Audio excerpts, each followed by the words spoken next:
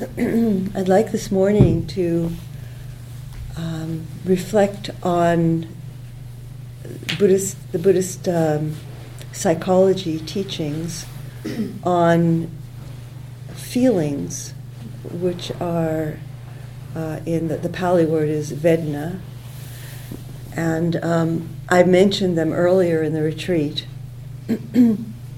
and that feelings in Buddhist teaching have a particular meaning, that there's a kind of a technical quality to it, and that is that with every sensory experience there arises a tone, a feeling tone, that's either pleasant or unpleasant, or the more literal translation is neither pleasant nor unpleasant, and it's been kind of shorthanded to neutral. So this has an important connection to the hindrances, which I spoke about yesterday, and some people have given feedback that those talking about the hindrances is really helpful, because when we recognize that, the drivenness and the obsessive qualities of our thoughts and our fantasies and different processes that go on in the body mind are coming out of these hindrances, these are the underlying kind of energies underneath those thoughts. We don't so much look at the content of the thought and get caught up in the content of the thought, but have a more of an understanding of what's driving the thoughts and the fantasies and inner conversations and so on. So, like recognizing that there are these energies of sense desire and aversion and delusion, or sloth and torpor, or dullness of mind, and and restlessness and doubt. These recognizing that there's a kind of a universal characteristic that one can not so much get stuck in the content, but actually look more usefully at the nature of the drivenness, and so actually in this discourse that I've been teaching from the Satipatthana Sutta, the Buddha didn't actually get around to teaching the hindrances until the third foundation.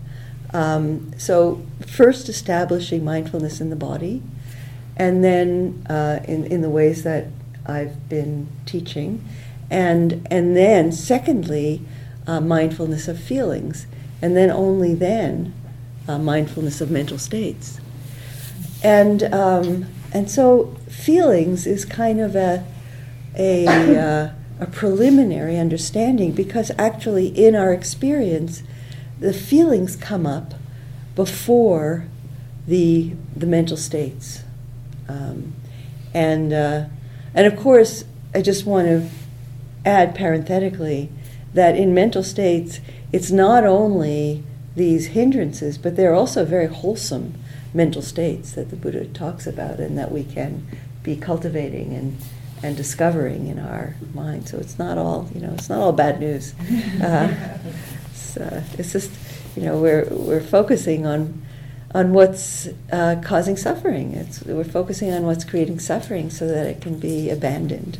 That's the first kind of ways that we have to discover where there is the causes of suffering, so that we can let those go, and then we can also. It's not that we do only one and then the other, but when there's just a lot of suffering, it's hard to have space for the joy, the love, the generosity. It's complex.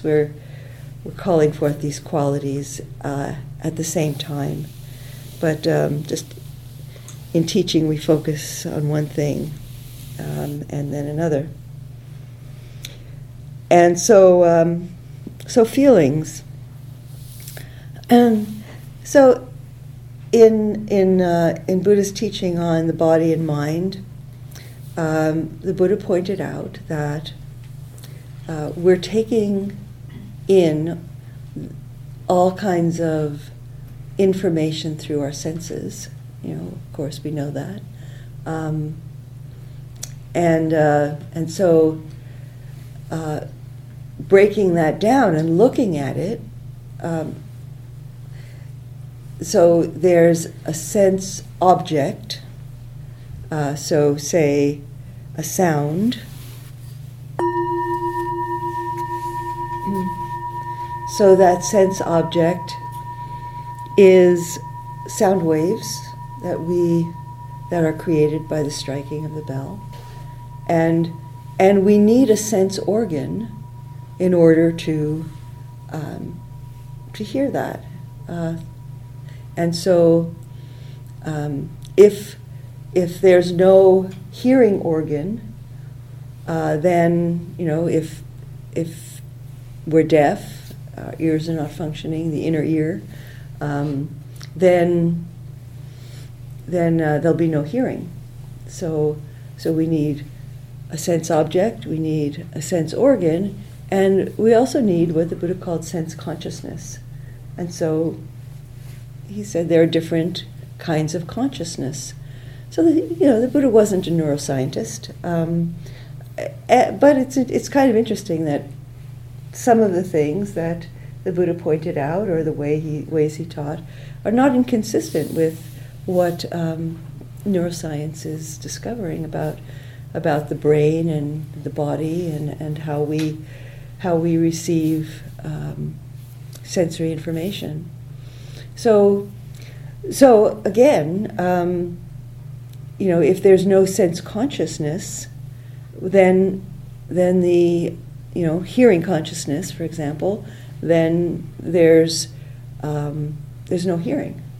So if for some reason the brain is impaired or the person is unconscious, then no hearing takes place. So we need sense object, sense organ, sense consciousness,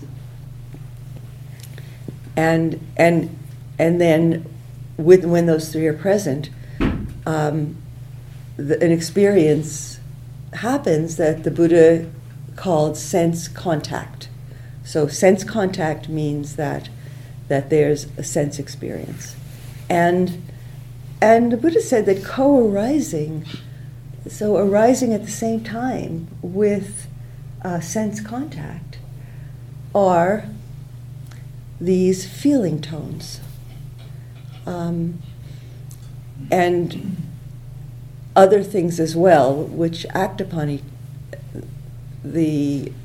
one another. So another thing that arises is perception.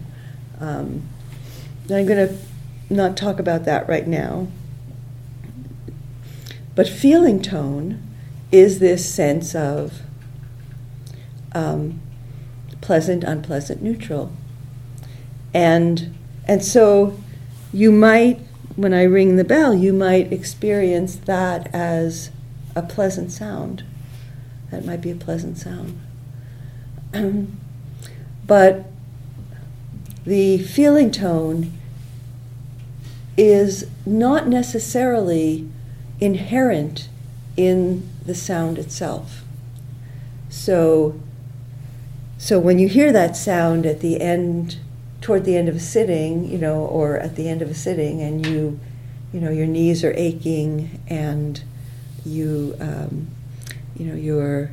really feeling like you're ready to shift your posture, and you're waiting for that sound, then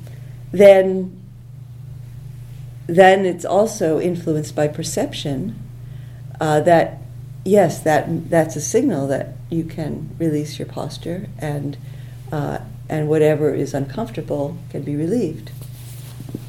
On the other hand, you might be in a deep samadhi, deep meditation, mind very collected, settled, and then when you hear that sound, there might be a slight unpleasant sensation or experience, feeling tone, because associated with that sound, everybody's going to start moving, and you just want to stay and continue meditating. So sounds or other sensory experiences can be pleasant sometimes and unpleasant other times, and other times neutral. Another example is if you've been standing for a long time, it feels pleasant to sit down. And then you've been sitting for a long time, it feels pleasant to stand up.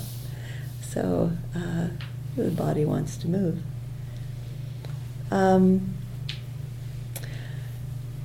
So there's this continuum of experience, sense objects, sense organs, sense consciousness, sense contact, and then the co-arising of feeling tone with contact, Vedana, and then when the mind clings to the feeling, which is pleasant, then from that feeling tone arises craving. So there's a grasping to hold on to it, to want more. So, and then, or craving can also describe aversion, when there's a resistance.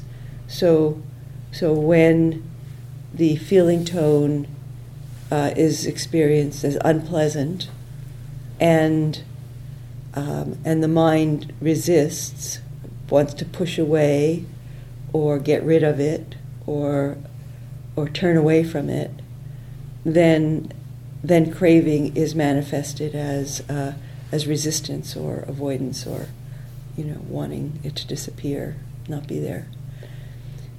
And so craving is that movement of the mind to grasp or cling, and that's that craving. Clinging is the next step, which I'll talk about in a moment. So that craving is at the root of the hindrances. So, and then clinging, which kind of is the next step, is when craving arises and we're kind of lost in it. So the mind starts thinking, wanting, not wanting. How am I going to get more of that? How am I going to get rid of that? So we're really caught up in the whole world of clinging, and so actually, when we become sensitive to recognizing feeling tone, that's a very helpful space to cultivate mindfulness, because we can experience sensory experiences as pleasant without craving arising. We can experience sensory experiences as unpleasant without craving arising to get rid of it. We can just be open to the experience. I want to explore more the actual experience of feeling tone, so that you, if you don't have a sense of it, that you can kind of get it, and we also we experience these feeling tones in the body. So one place where feeling tone can arise is yes, this physical body sensation. So so right now I'm feeling kind of traveling from my hip toward my knee, a little bit of soreness. I have some soreness in my hip, and it's kind of a chronic thing. And so, often I'm feeling it in the background, and it's unpleasant. It's unpleasant, not intensely unpleasant. So feeling tones can have a kind of a spectrum. There can be, like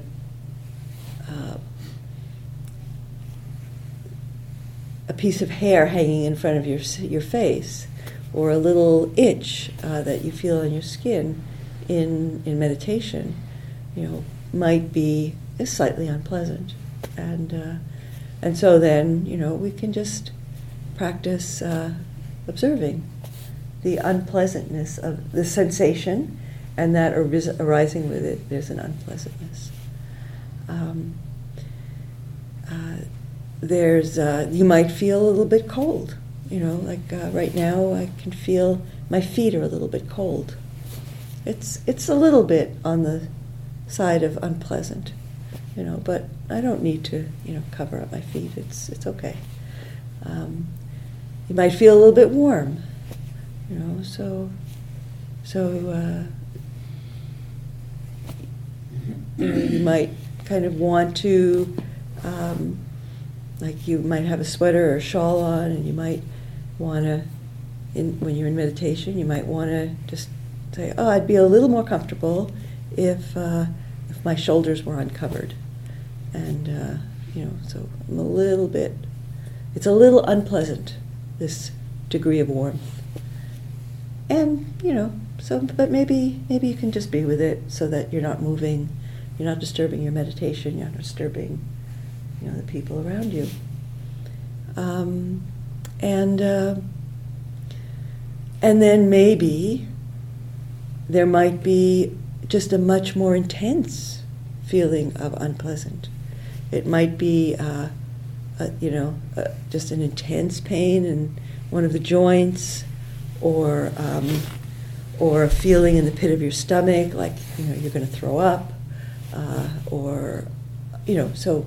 And then of course there are even more intense pains than that, and so then this might call for some kind of action to either move your posture so you're not kind of exacerbating an injury that you might have, or if you feel like you're going to throw up, you leave the hall. So there are degrees of intensity, and then we moderate or decide what kind of action or non-action will happen, as in accord with the degree.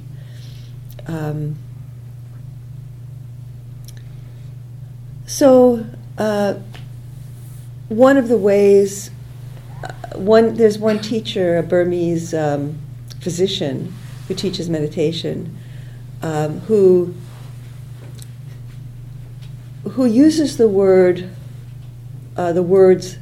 like and dislike for pleasant and unpleasant.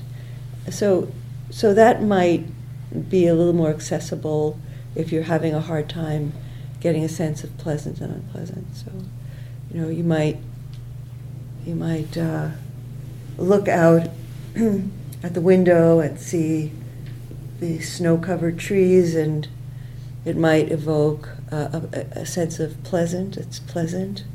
You might appreciate the beauty of it, or you might find it unpleasant because snow, maybe you have some kind of mobility concern. Snow is a difficult thing for you. So liking, disliking, it's a little bit more toward the kind of in the direction of craving, but it's not necessarily kind of caught in craving at that time. at that point, liking, disliking. So when we find ourselves in craving, and craving can be, grasping or aversion,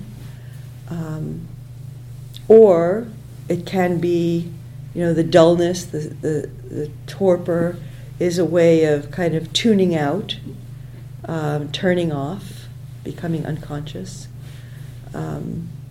maybe feeling overwhelmed by things. It's another feeling tone.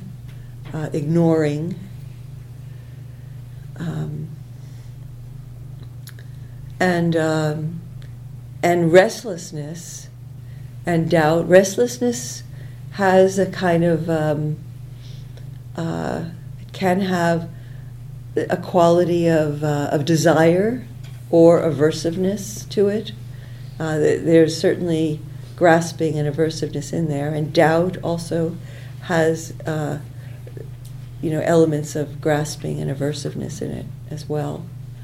Kind of always wanting something different.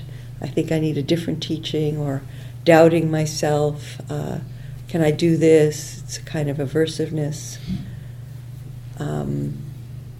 So these the fourth and fifth of the hindrances, really have elements of the first and second in them. So really getting to know the first three hindrances helps a lot in dealing with the fourth and fifth.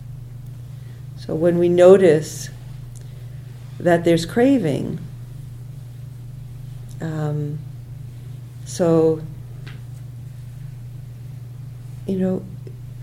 kind of finding underneath that there may be just a pleasant experience that something you want more of, like like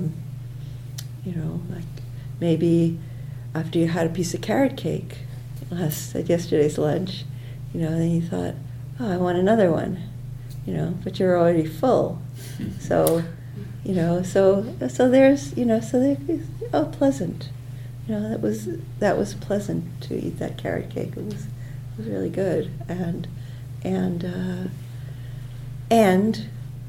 let me just notice what this craving feels like in the body.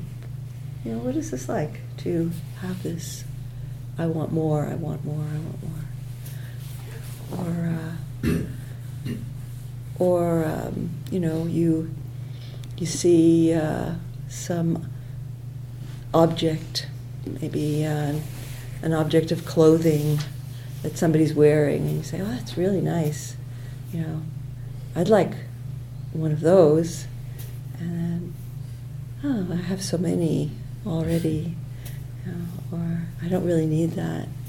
And I just notice, oh, it's pleasant. I liked to see the object, and then there's the wanting.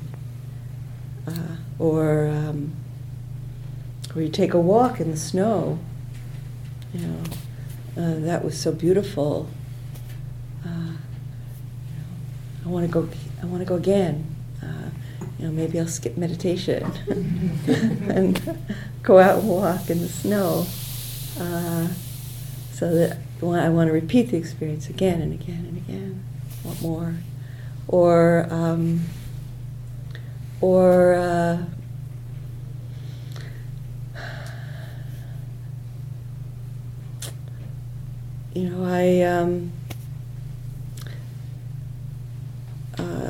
I found the meditation difficult.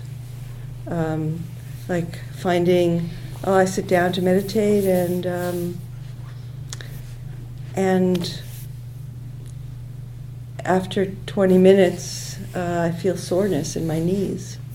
It's unpleasant. So I don't want to meditate. I don't want to sit down. I don't want to experience that. So there's the unpleasant sensation, and then there's the pushing away, the avoiding, the not wanting, wanting to get rid of it. The so and you know, if meditation's an unpleasant experience, sometimes people just stop doing it. And so, you know, it's important to be quite open to the possibility that your knees might not hurt the next sitting. Sometimes these sensations just change because maybe we're more relaxed, or the body's adjusted, or we find a different way of sitting. So. And then, of course, there are mental experiences. So a lot of the craving, the clinging comes about because some thought arises. Maybe there's a sound, and the mind kind of connects to the sound, associates something with a sound, or maybe just there's a little, for whatever reason, a thought comes to mind, an unpleasant thought, a memory comes up, and maybe it's a painful memory, something somebody said or did, your feelings were hurt, you felt misunderstood, and then the mind just is gone. The mind has gone into the drama, lost, you know, in a drama which is a state of suffering, you know, and it could be anger, or it could be avoidance. Sometimes we go to sleep, or sometimes we start having some kind of other fantasy because we want to avoid the unpleasant feeling associated with the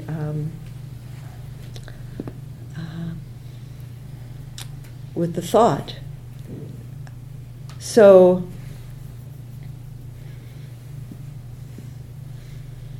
people are standing up. I think I'm putting people to sleep.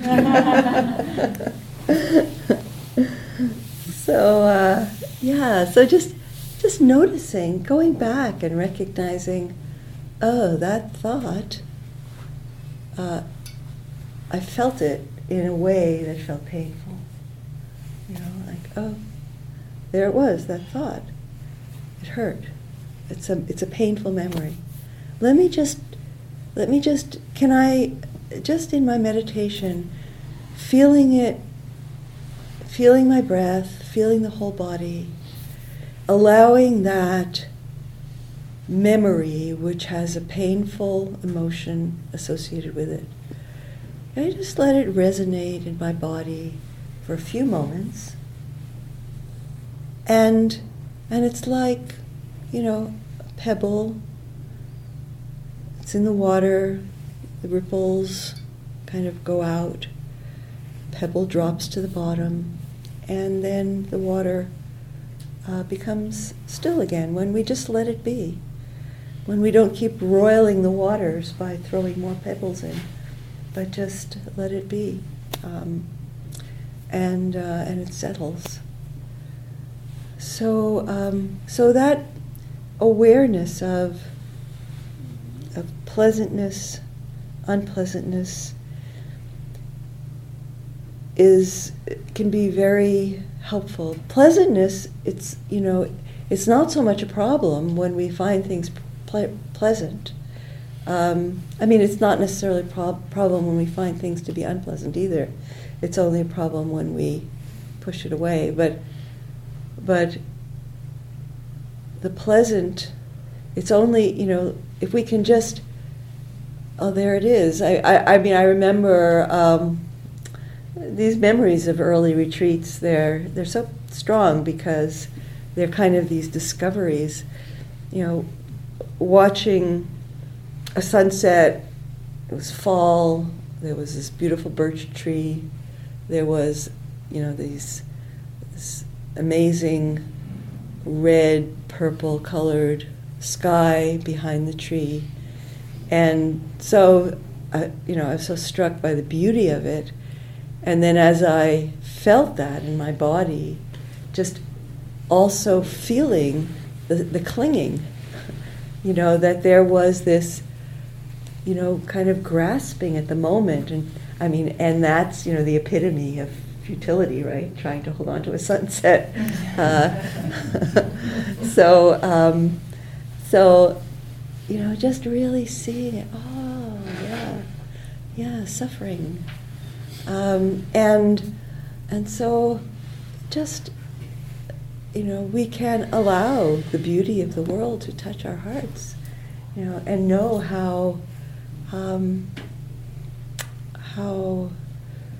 transient it is, how ephemeral,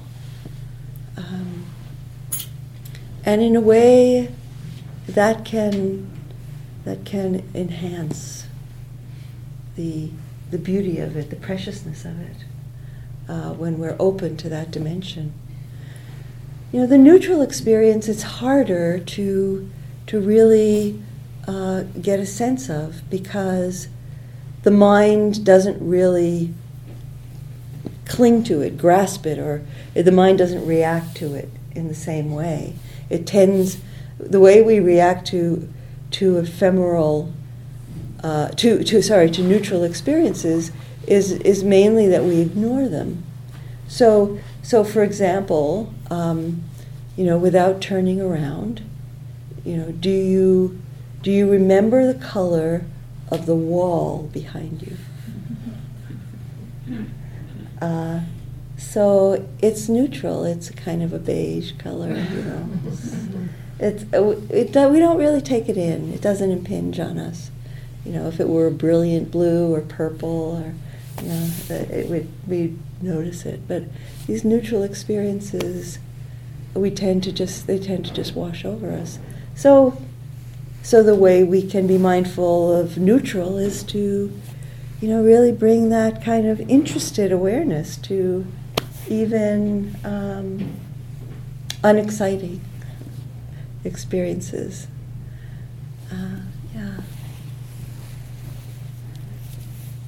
So I like to invite you to notice as you move into your meditation, and you're aware of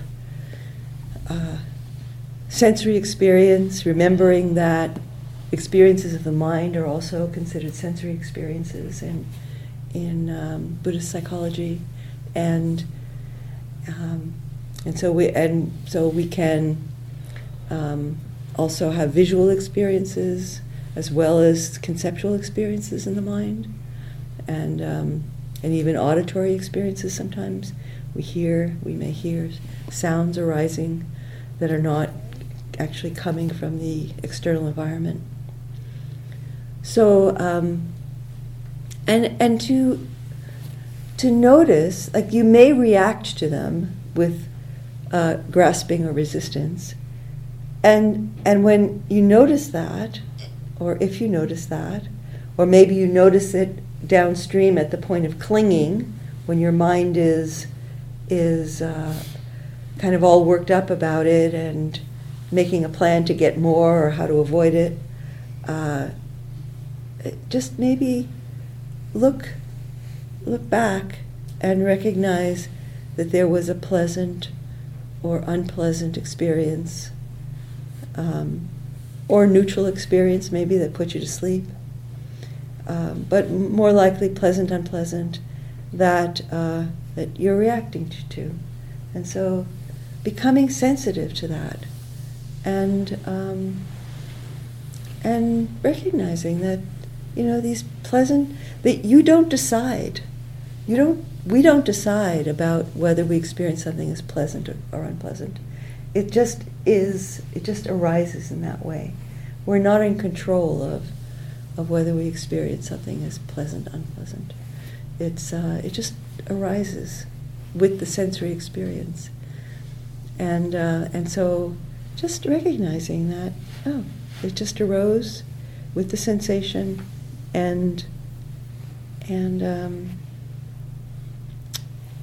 it comes and goes. It comes and goes. We don't need to crave and cling and react and get all caught up about it. So let's explore that as we sit now.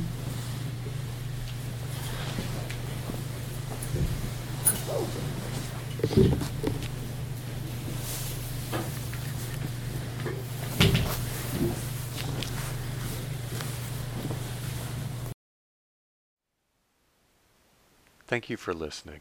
To learn how you can support the teachers and Dharma Seed, please visit dharmaseed.org/donate.